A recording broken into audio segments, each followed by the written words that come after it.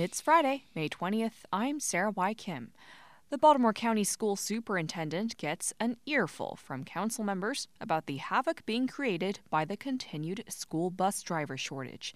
COVID-19 rates continue to go up, and we'll hear from a pediatrician on what parents can do to get through the national baby formula shortage.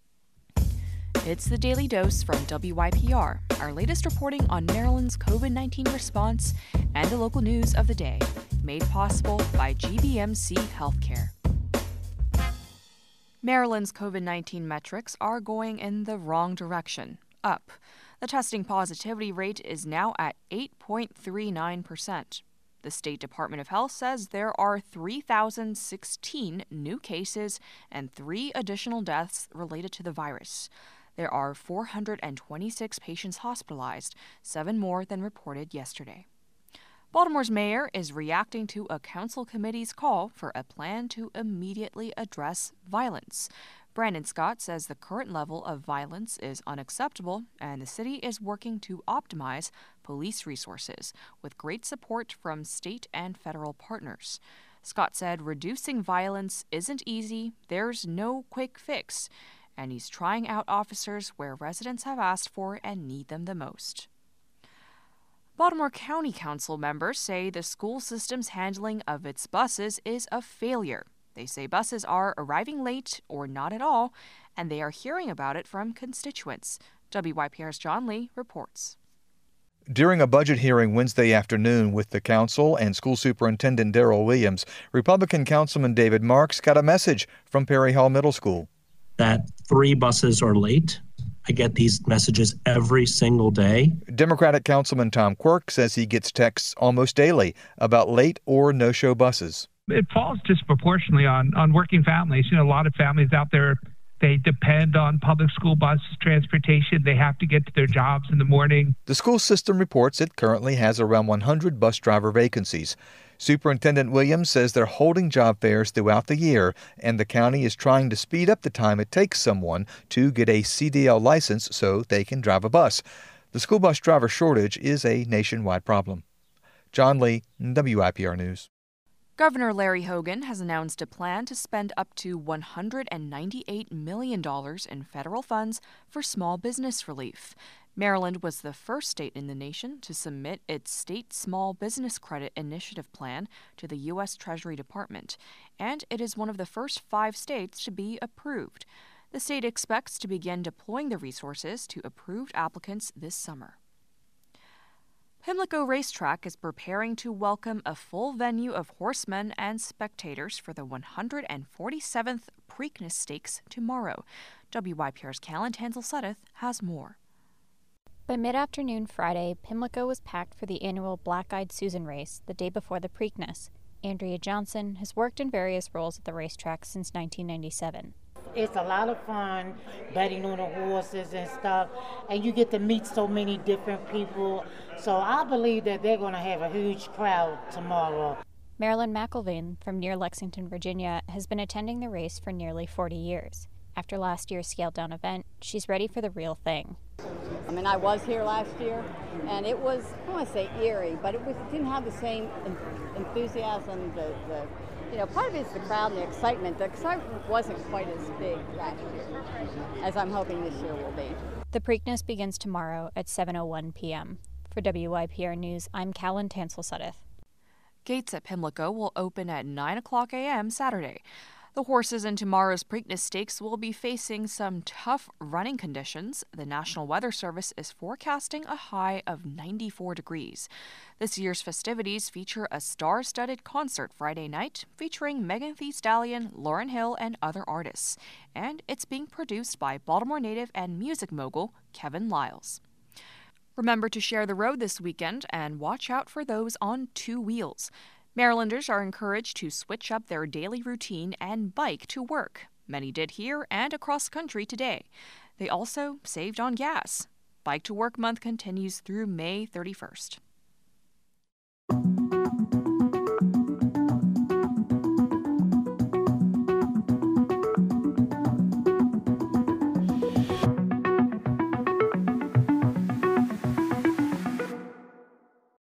The ongoing baby formula shortage has left parents across the country reeling as they struggle to feed their children, a task that for some parents may have once been straightforward. But as our news team reported this week, barriers to accessing baby formula have long existed. And leading up to this crisis were many warning signs. In February, a major baby formula plant, Abbott, shuttered after 4 babies who took formula developed bacterial infections and 2 died. Abbott controls nearly half the baby formula market. Parents have a long road ahead of them. To offer guidance and shed some light on this crisis, we have Dr. Yolandra Hancock, who goes by Dr. Yola. Dr. Yola is a pediatrician and obesity medicine specialist based in Upper Marlboro, Maryland. She's also the founder of Delta Health and Wellness Consulting. Dr. Yola, exactly how widespread is this baby formula shortage right now? This baby formula shortage is quite widespread right now across the country. There is a 43% reduction in the supply of baby formula, but different states within the country are being disproportionately impacted. There are cities in Texas, as an example, where there's a 53% reduction in terms of the availability of baby formula. What we're seeing now is not only on store shelves, but also online. We are now seeing that there has been a depletion in terms of availability of this baby formula. Right. It's interesting to see how it's differing across states. Could you talk a little bit about Maryland's situation compared to the rest of the country? Absolutely. What we're seeing here in Maryland is very similar to what we're seeing across the country. When you go to the various grocery stores, the shelves are completely bare of the majority of baby formulas. There are still, some plant-based baby formulas and some store brand baby formulas that families may not be as familiar with. But what I have seen now is that there's even been lack of access to those as well. I've never in my career seen these shelves completely bare of baby formula. And what we know is that this isn't an acute issue. We were aware of baby formula shortages back in July of 2021, really resulting from supply chain issues because of the pandemic and also labor issues because of the pandemic. There was, within the workforce and warehouse settings, it was a perfect place for COVID-19 to be transmitted. And we've seen what's happening in baby formula happen in other areas within our economy. The challenge is that we did not anticipate that in addition to these supply chain issues, that we would also be dealing with the contamination of one of the 3 major formula suppliers in this country. And so when we think through how we could have anticipated sort of answering the call and making sure that our babies had sufficient supply of their formula, we should have really been looking at this issue back last year. I'm wondering if you could talk about who is disproportionately affected by this shortage. I know that parents across the board, regardless of their socioeconomic status, are affected by this, but obviously there are babies and parents who are having it a little bit worse than others.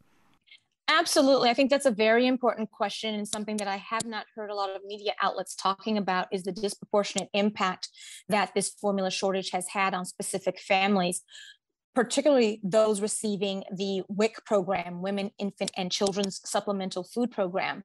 Currently, the U.S. government is contracted with Abbott so that Similac, the brand that was most heavily impacted by the recall, that is the brand that the USDA is contracted to provide to families who receive WIC. And the way that the current operating procedures are is that whatever company the US government is contracted with is the only kind of formula that a family receiving WIC can purchase with their WIC voucher unless they get an order from their healthcare professional. And so when you think about Similac specifically not being available to families, the challenge is that if they did not change the rules that allow families to get formula outside of that Similac brand, it becomes an even heavier burden. Just recently, they were able to release some of those restrictions, but this has not been communicated with certain WIC providers across the country.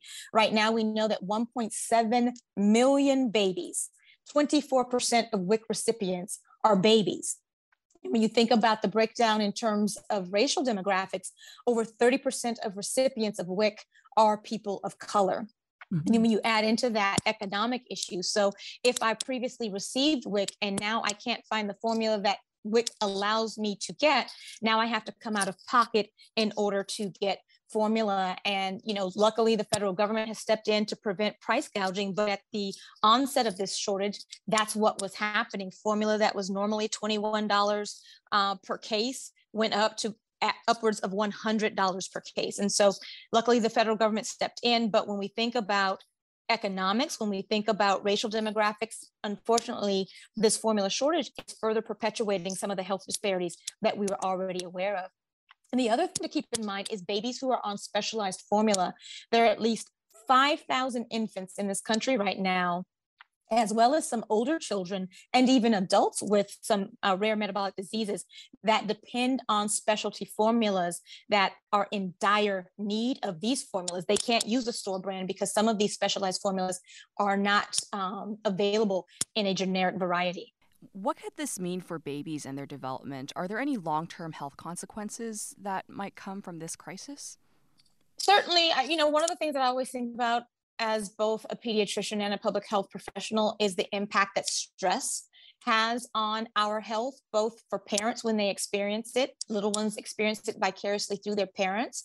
And so while mothers and fathers and other caregivers are completely stressed out, not figuring out how they're going to maintain the food supply for their babies, who thought that that would even be something we'd have to be worried about, that in and of itself can facilitate changes in the body that then put them at risk later on when they're adults. We see as an example with the Dutch potato famine. There were pregnant women during that time in the 1940s. Because of this famine, it ended up facilitating the adults who were born out of that famine to have a higher risk of things like diabetes, heart disease, and obesity. So if families are stretching formula, if families are diluting formula, if families are using alternative ways of feeding their baby, one, it's the stress they're experiencing, and then it's the lack of nutrients that some of these alternative feeding methods may have, and then causing our little ones to end up having nutritional deficiencies. People might say, well, you can just, make your own baby formula at home, or you can breastfeed. We didn't always have baby formula, so there must be alternatives. Tell me exactly what the viable alternatives are, if there are any, and why those solutions like making your own formula or breastfeeding aren't exactly always viable. So one of the first recommendations that I have made to my families and to my community is to reach out to your healthcare provider. If your baby is on one formula, they may be able to navigate you through what are some of the options in terms of switching over. Second is to reach out to the manufacturers. There are hotlines and resources for families. If you do not have a healthcare provider with whom you can connect, Gerber has a hotline where it connects you to either a certified nutrition or lactation consultant to help navigate you through finding a similar formula. Even though Abbott is having the issues with the contamination in their factories, there is a product request line. If an OBGYN or pediatrician fills out an urgent product request form, particularly for families who are in need of those specialized formulas, they can actually facilitate getting a supply shipped over. And you have similar resources when it comes to the Enfamil brand. The other is to tap into community resources. There is an overarching organization called the Community Action Agency. What they can do is actually connect you with organizations locally that may have formula in stock, whether it be a food bank or a food pantry. The United Way is another place to tap in to find out if there is any formula available. And this is one that people don't often think about. But human milk banking. Previously, there was a charge to have access to donated breast milk. Right now, the federal government is working with organizations to allow for there to be the donation of it. And just in case anyone's worried, I want to assure listeners that breast milk donation is absolutely safe. I donated milk supply after my little one finished breastfeeding after a 2-year journey. The person who donates is screened and tested, and the milk is also tested for all the things that we are concerned about. The other thing to consider is looking at smaller stores, looking online. And I say this knowing that certain families, especially if you are a WIC recipient, you may not be able to utilize online resources. I know, for instance, Amazon, you can actually use your EBT to access the purchasing of certain formula brands. but that may not be an option for a lot of other families. As a last resort, and you cannot find any formula, the American Academy of Pediatrics actually just pushed out a recommendation that allows families to actually use cow's milk, whole cow's milk, at least for right now. Historically, we have advised families against the use of whole cow's milk until the age of 12 months. One, because it lacks sufficient supply of iron. Two, it can be very constipating, and it can also upset the tummy a little bit in terms of causing a little bit of microscopic bleeding, resulting in anemia. But the AAP just recently pushed out a recommendation just 2 days ago that said for babies 6 months and older, that you can actually consider as a last resort giving them whole milk, but you don't want to give more than about 24 ounces. And what I would recommend for those families is to consider supplementing with iron. And then for babies who are close to a year of age, you can actually introduce the toddler formula that may be available for those little ones that are 10 to 11 months old. But to your point about what we have to be cautious about, especially as I see some posts in social media, what are some of the things that we would caution against? The first, of course, is diluting formula. Little ones, their kidneys cannot mature. Their kidneys don't mature until they're about 12 months of age, which means the more water you drink as an adult or an older child, your kidneys know to pee out what you don't need and keep in what you do. Little ones under the age of 12 months, their kidneys aren't mature enough to be able to do that. So by diluting the formula, not only do you reduce the amount of calories and nutrients that a baby gets, but you can actually dilute their systems so much so that it can cause them to have significantly low sodium levels, and they end up being in the hospital because it can affect their brains.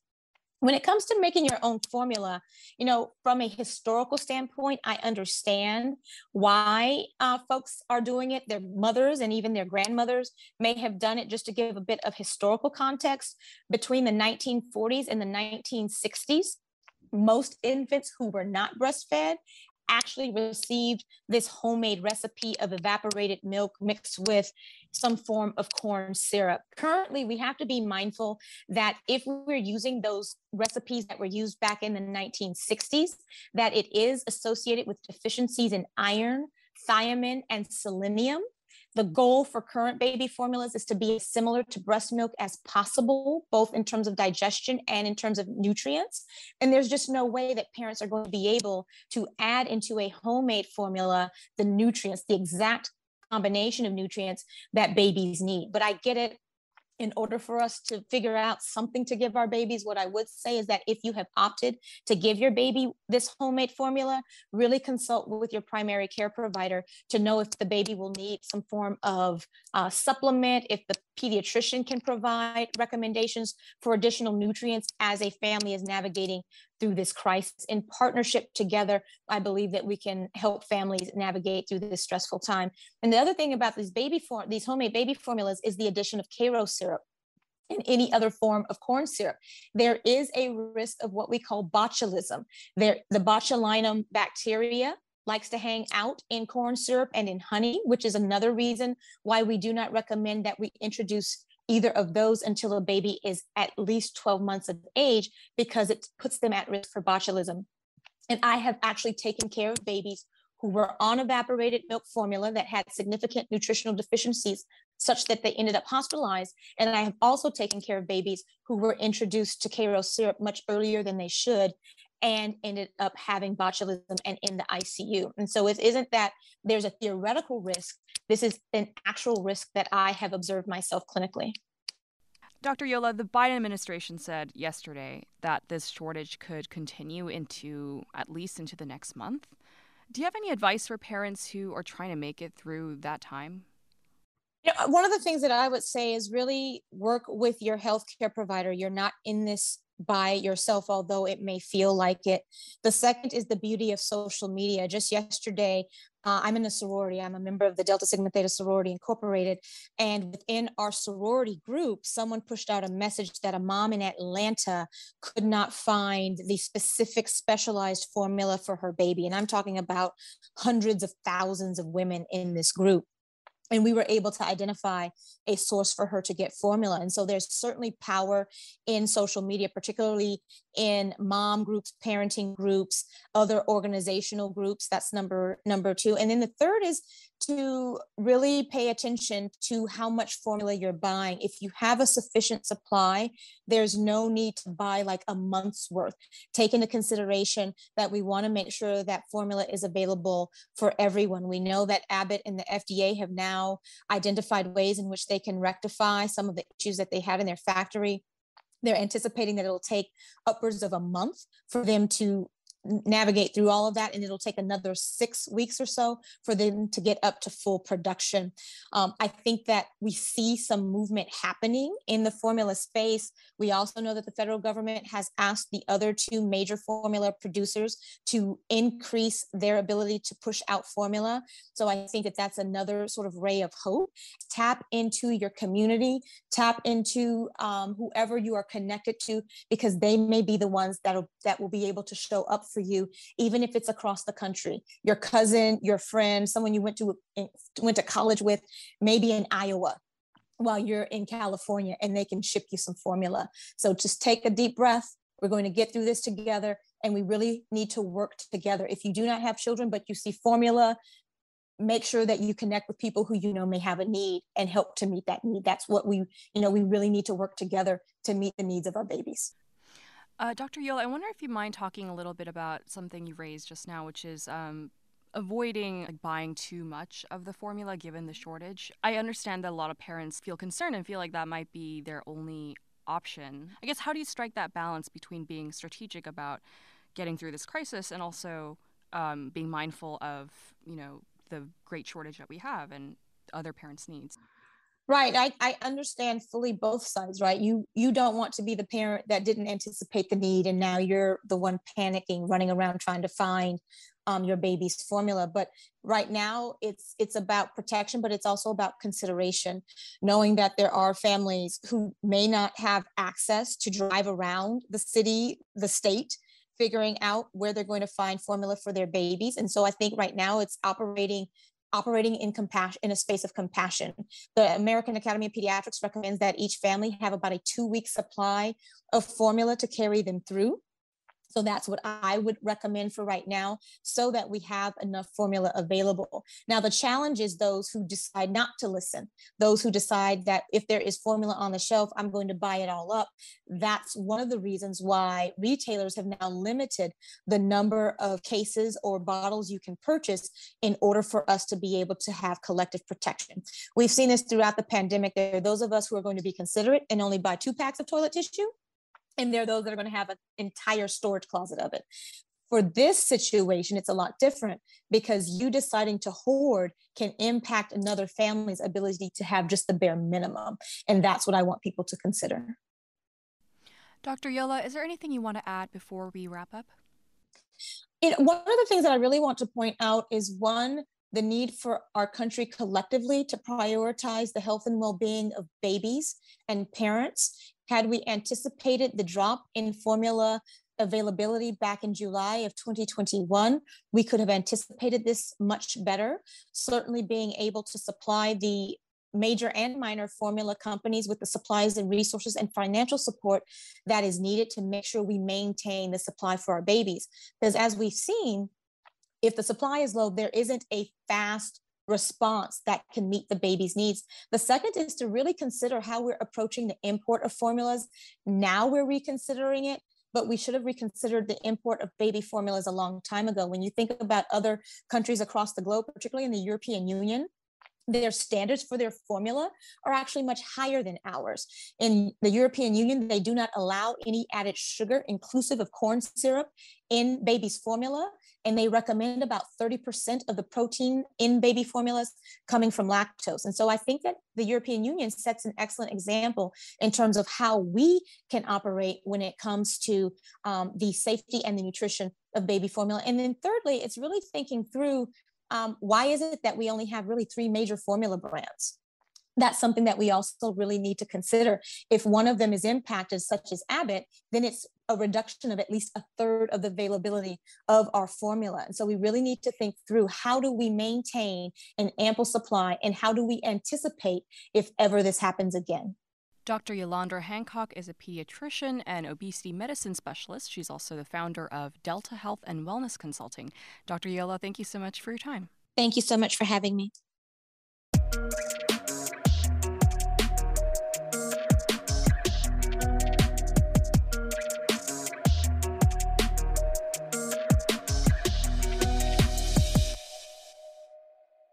We cover the news of the day here on The Daily Dose, but it's also a platform for listeners like you. Got a thought or a story you want to share about life in the era of coronavirus? Leave us a voicemail to play on an upcoming episode. The number 410-235-6060. We've also got a button on the WYPR app so you can record a voice memo that way too. Just tap Daily Dose Comments on the app or give us a call. The number again, 410-235-6060. We're always happy to hear from you, and we'll be here for you again on Monday. The Daily Dose is brought to you by WYPR, made possible by GBMC Healthcare. Big thanks to my news team colleagues, Rachel Bay, John Lee, Joel McCord, and Callan Tanzel-Sedith. Our digital content director is Jamila Krempel, and our general manager is LaFontaine Oliver. The executive editor of The Daily Dose is Danielle Irby. Stay healthy, stay sane, and stand together. I'm Sarah Y. Kim. Thanks for listening.